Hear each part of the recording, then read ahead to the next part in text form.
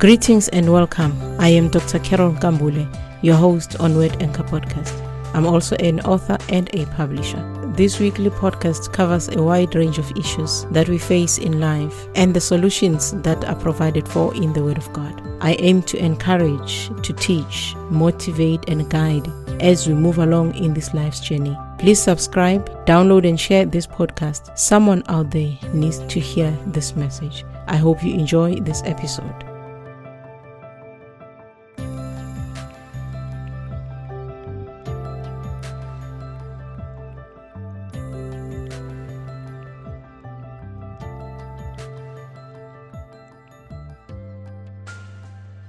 Greetings and welcome.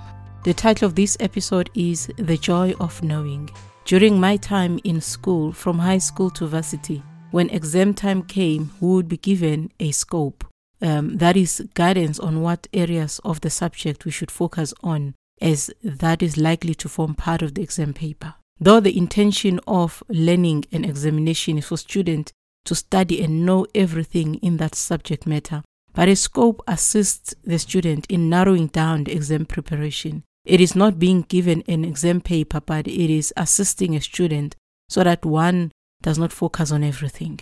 When I look at the issues we face in life, it would be awesome if we all knew what is going to happen in the future so that we are prepared. I definitely would like to have a scope of life, really, to know what is coming for me tomorrow. We get weather forecast that tells us what to prepare, whether we need an umbrella or whether we need to stay indoors. Today, even the insurance companies will send you messages if there is a storm coming in the area where they see or note your car to be in. We get a forecast on the economy so that we can prepare in case maybe there is a downturn in the economy. Companies need to be prepared. We would be better prepared if we got a glimpse of the future on everything, and life would be much easier.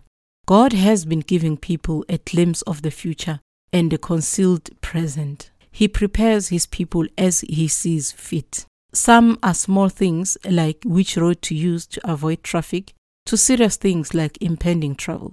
In the book of 2 Kings chapter 6 verse 8 to 10, it reads, "Now the king of Syria was making war against Israel, and he consulted with his servants, saying, 'My camp will be in such and such a place.' And the man of God sent to the king of Israel, saying, 'Beware that you do not pass this place, for the Syrians are coming down there.' Then the king of Israel sent someone to the place of which the man of God had told him. Thus he warned him, and he was watchful there, not just once or twice." Now, this is a very powerful story to read about, where God prepares a king and the nation on where their enemy lies in wait for them. God is omnipresent.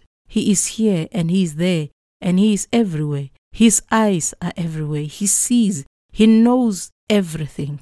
He is omniscient. He knows all things. Some people think of God knowing things when it comes to sin mainly. They have been threatened before about God knowing their hidden sins. Some have been coerced into confession of sins by being told that God saw what they did. I'm a mother and I've also used this line too on my children. You know, when they don't listen, and they've done something and they've concealed it, and maybe you ask them and they lie about it. I've used this. God has seen what you are doing. And I think the children get immune to that threat. They tend to ignore it if you use it many times. But wouldn't it be nice to know that God knows my joys, the upcoming troubles, and even my tears? Could it be that God is only interested in telling me about my sins only? I don't think so. God is not only looking at the sins you commit. He is interested in your well-being. He sees your tears just as he numbers your hair. He knows even the deep thoughts you have. Before you even speak, he already knows it. Even before you pray, he already knows what you need, what your desires are, and what you want to ask him. So just as he knows your thoughts, he also knows the thoughts of your enemies before they even vocalize it and hatch a plan for your downfall. Now, that's the good news. So he sees you, the things you do, the good and the bad, but he also sees your enemies. So if he can talk to you about the good things, he surely is going to tell you about the bad things as well. In the book of 2 Kings chapter 6, this story of Elisha and the Syrians is recorded. Elisha was a man with a double portion of the spirit of Elijah, and he was used of God mightily.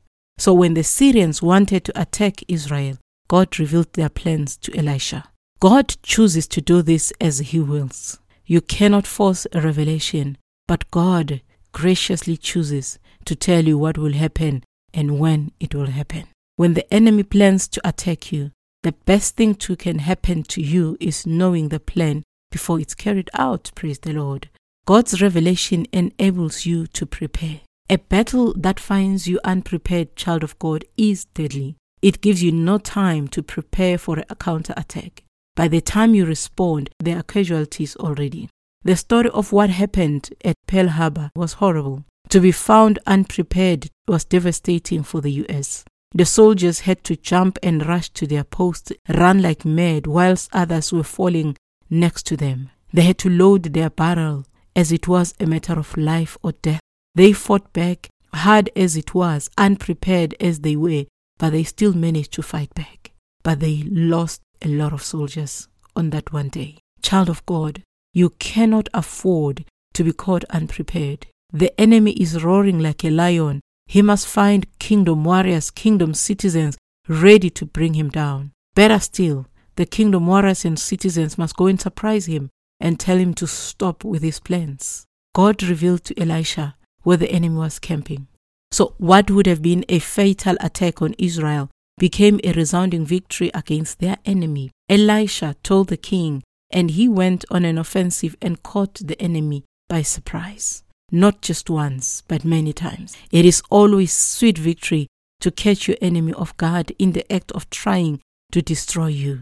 This word of knowledge and the word of wisdom that reveals what the enemy is doing, where he is camping, or where he is going to camp at such and such a place, it is empowering. And God revealed these things more than once to the king of Israel. And this frustrated the plans of the Syrian king to the point where he asked his soldiers, "Which one of you is a spy?" You see, the king trusted these people, but someone was telling the king of Israel his battle plan.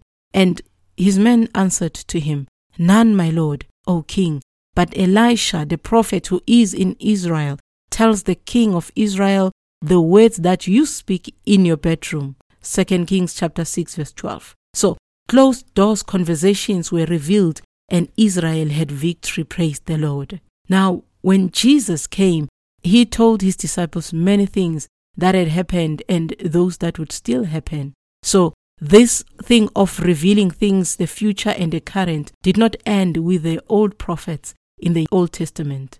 But Jesus did the same thing. He told them, this is what is going to happen. He told the woman of Samaria, you have had 5 husbands. That is in the past. And the one you are with now is not your husband. That is current. Jesus Christ told that woman. Jesus prepared her heart to receive love by informing her about her own life, and she recognized him as a prophet. Then Jesus Christ revealed himself as the Messiah. You see, this woman was an outcast in her society. She went alone to get water from the well. So for her to receive the good news, she needed to recognize the person who was speaking to her as a prophet. And Jesus Christ used that opportunity of revealing the things he knew about her, and though he knew those things, he still was prepared to speak to her. Jesus Christ said to the disciples, "One of you will betray me." I actually laugh when I think about that encounter. Imagine you're sitting at dinner table, you're having nice conversation, and the Lord says, "One of you will betray me." I mean, you could probably hear the pin drops. Who is it, Lord? Is it me? No, it's not me. It can't be me. No, I love you too much, Lord. He told them, the Son of Man will be betrayed and handed over to the chief priests and to the scribes, and they will condemn him to death and deliver him to the Gentiles. I'm sure the disciples became sorrowful at this time. Jesus Christ had to prepare them for this time.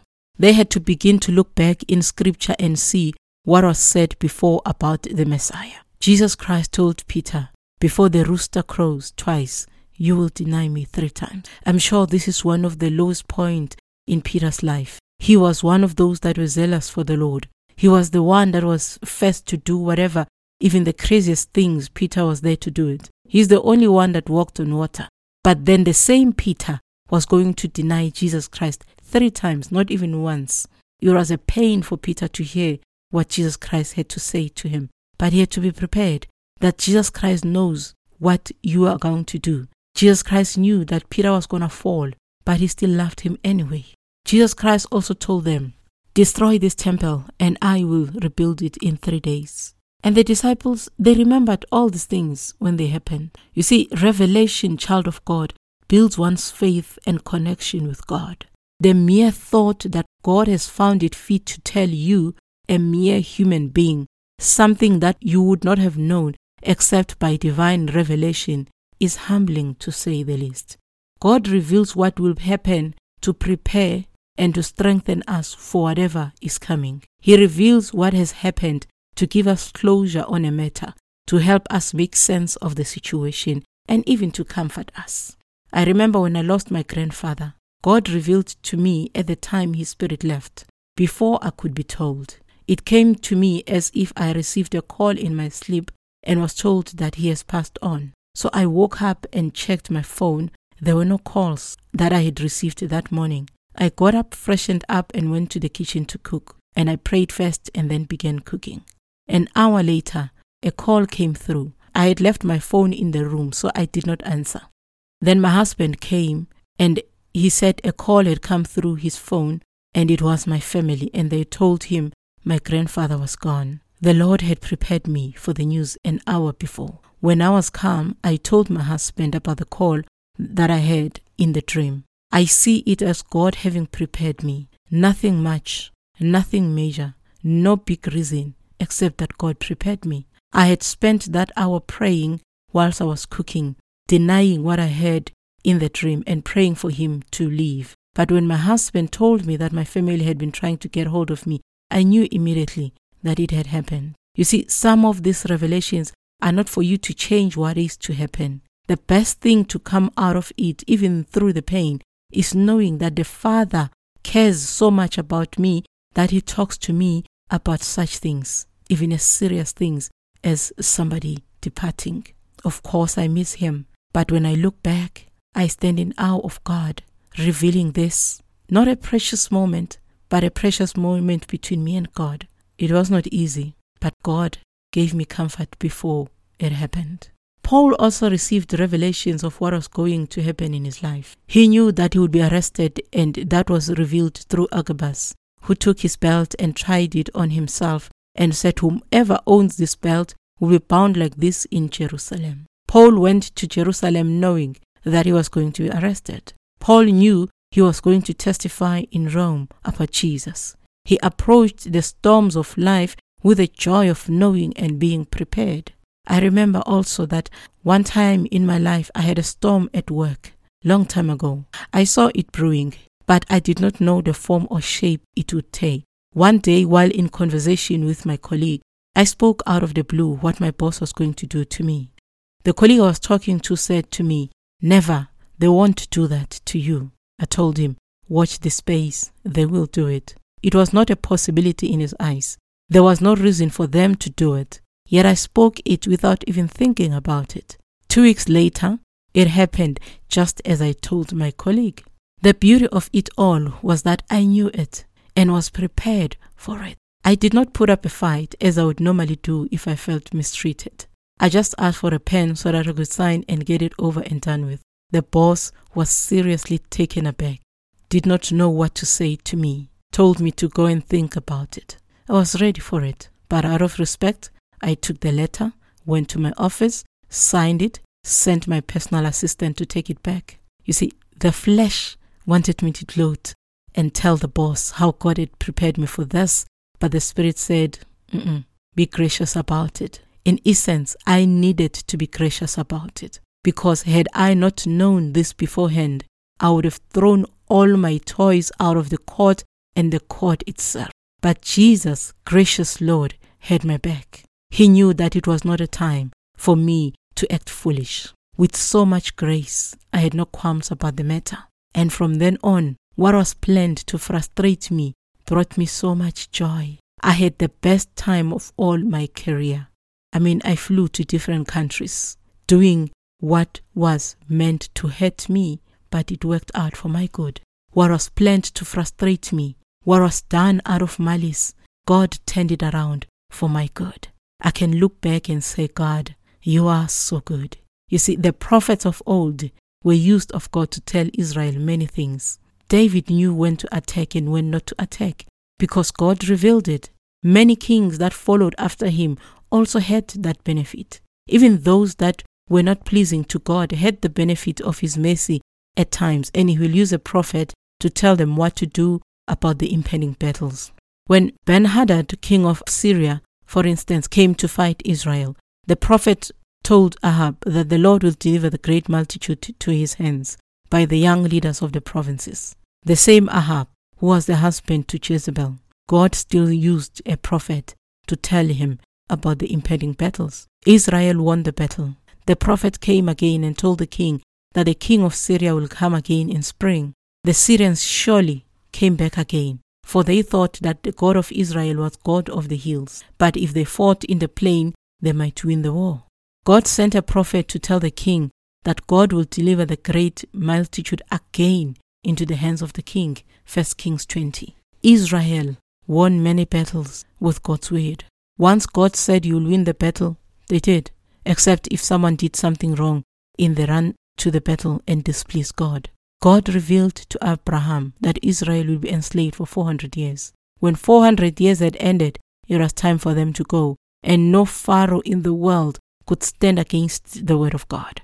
So if God has said it and has given it a timeline, believe God. That time will come and the word of God will come to pass. God revealed that Israel will go to Babylon for 70 years. And no matter how the king screamed and beat up Jeremiah the prophet, the word of God remained and was fulfilled. And at the end of 70 years, God raised up King Cyrus, about whom it was written by prophet Isaiah 150 years before he was born. It was time for Israel to go back home. God had spoken it and it came to pass. God revealed to Joseph the threats looming for the baby Jesus and where they were supposed to go to. The church needs to hear from God even today. Every believer needs to hear from God. May your enemies find you prepared. May you surprise your enemies with an unexpected attack. May you walk graciously into battles with the confidence of revelation about the battle. May you not be embarrassed by your enemies when they find you wanting and not knowing what's happening. The church needs to know even today. Ours is to move closer to God. Ours is to pray to God. Reveal these things, Father, to us. We want to know. We wish to know. We wish you to tell us what's going to happen in the future. COVID-19 came. There was not much word about it. It caught us unprepared. We need to pray to God. Raise up prophets. Raise up apostles. May your voice resound clearly in our ears. Show us the future, Father. We know that the book of Revelation speaks about the future events, but the daily things that we're facing even today, we need the Father to reveal these things to us. May the church of God hear from God. Pray and ask God to reveal things concerning you and your family, as he revealed to Elisha and the king of Israel, as he revealed to Joseph, as he revealed to Abraham, as he revealed to the prophets of old, to Elisha, to Elijah, to Isaiah, to Jeremiah, to all the kings of Israel, to the apostles, and to everyone that believes. God is the same yesterday, today, and forevermore. The same God that revealed to Elisha what was to happen is the same God that is able to reveal to us even today. Some of the things may seem too small, but they build a relationship with the Father. They bring joy. They enable you to walk graciously into a battle, to walk into a battle knowing that we are victorious already. Even at times when you will lose that battle, you will lose it graciously because God has prepared you that this is just not going to work out for you. There are many battles that are faced in life. In some of those, God prepared me. In some of those, God revealed them before they happened. We thank God for the prophetic voice. We thank God for the ears that hear him. He who has an ear, indeed, let him hear what the Spirit says to the churches. May your spiritual ears be opened. May your spiritual eyes be opened. May we see the future together as the church and be built up to win the battles that are ahead of us. Shalom. Thank you for listening to Word Anchor Podcast. I hope you were blessed by this message. For copies of my books, go to amazon.com. Check out the show notes for more details. Until next time, stay blessed and continue making the Word of God your anchor.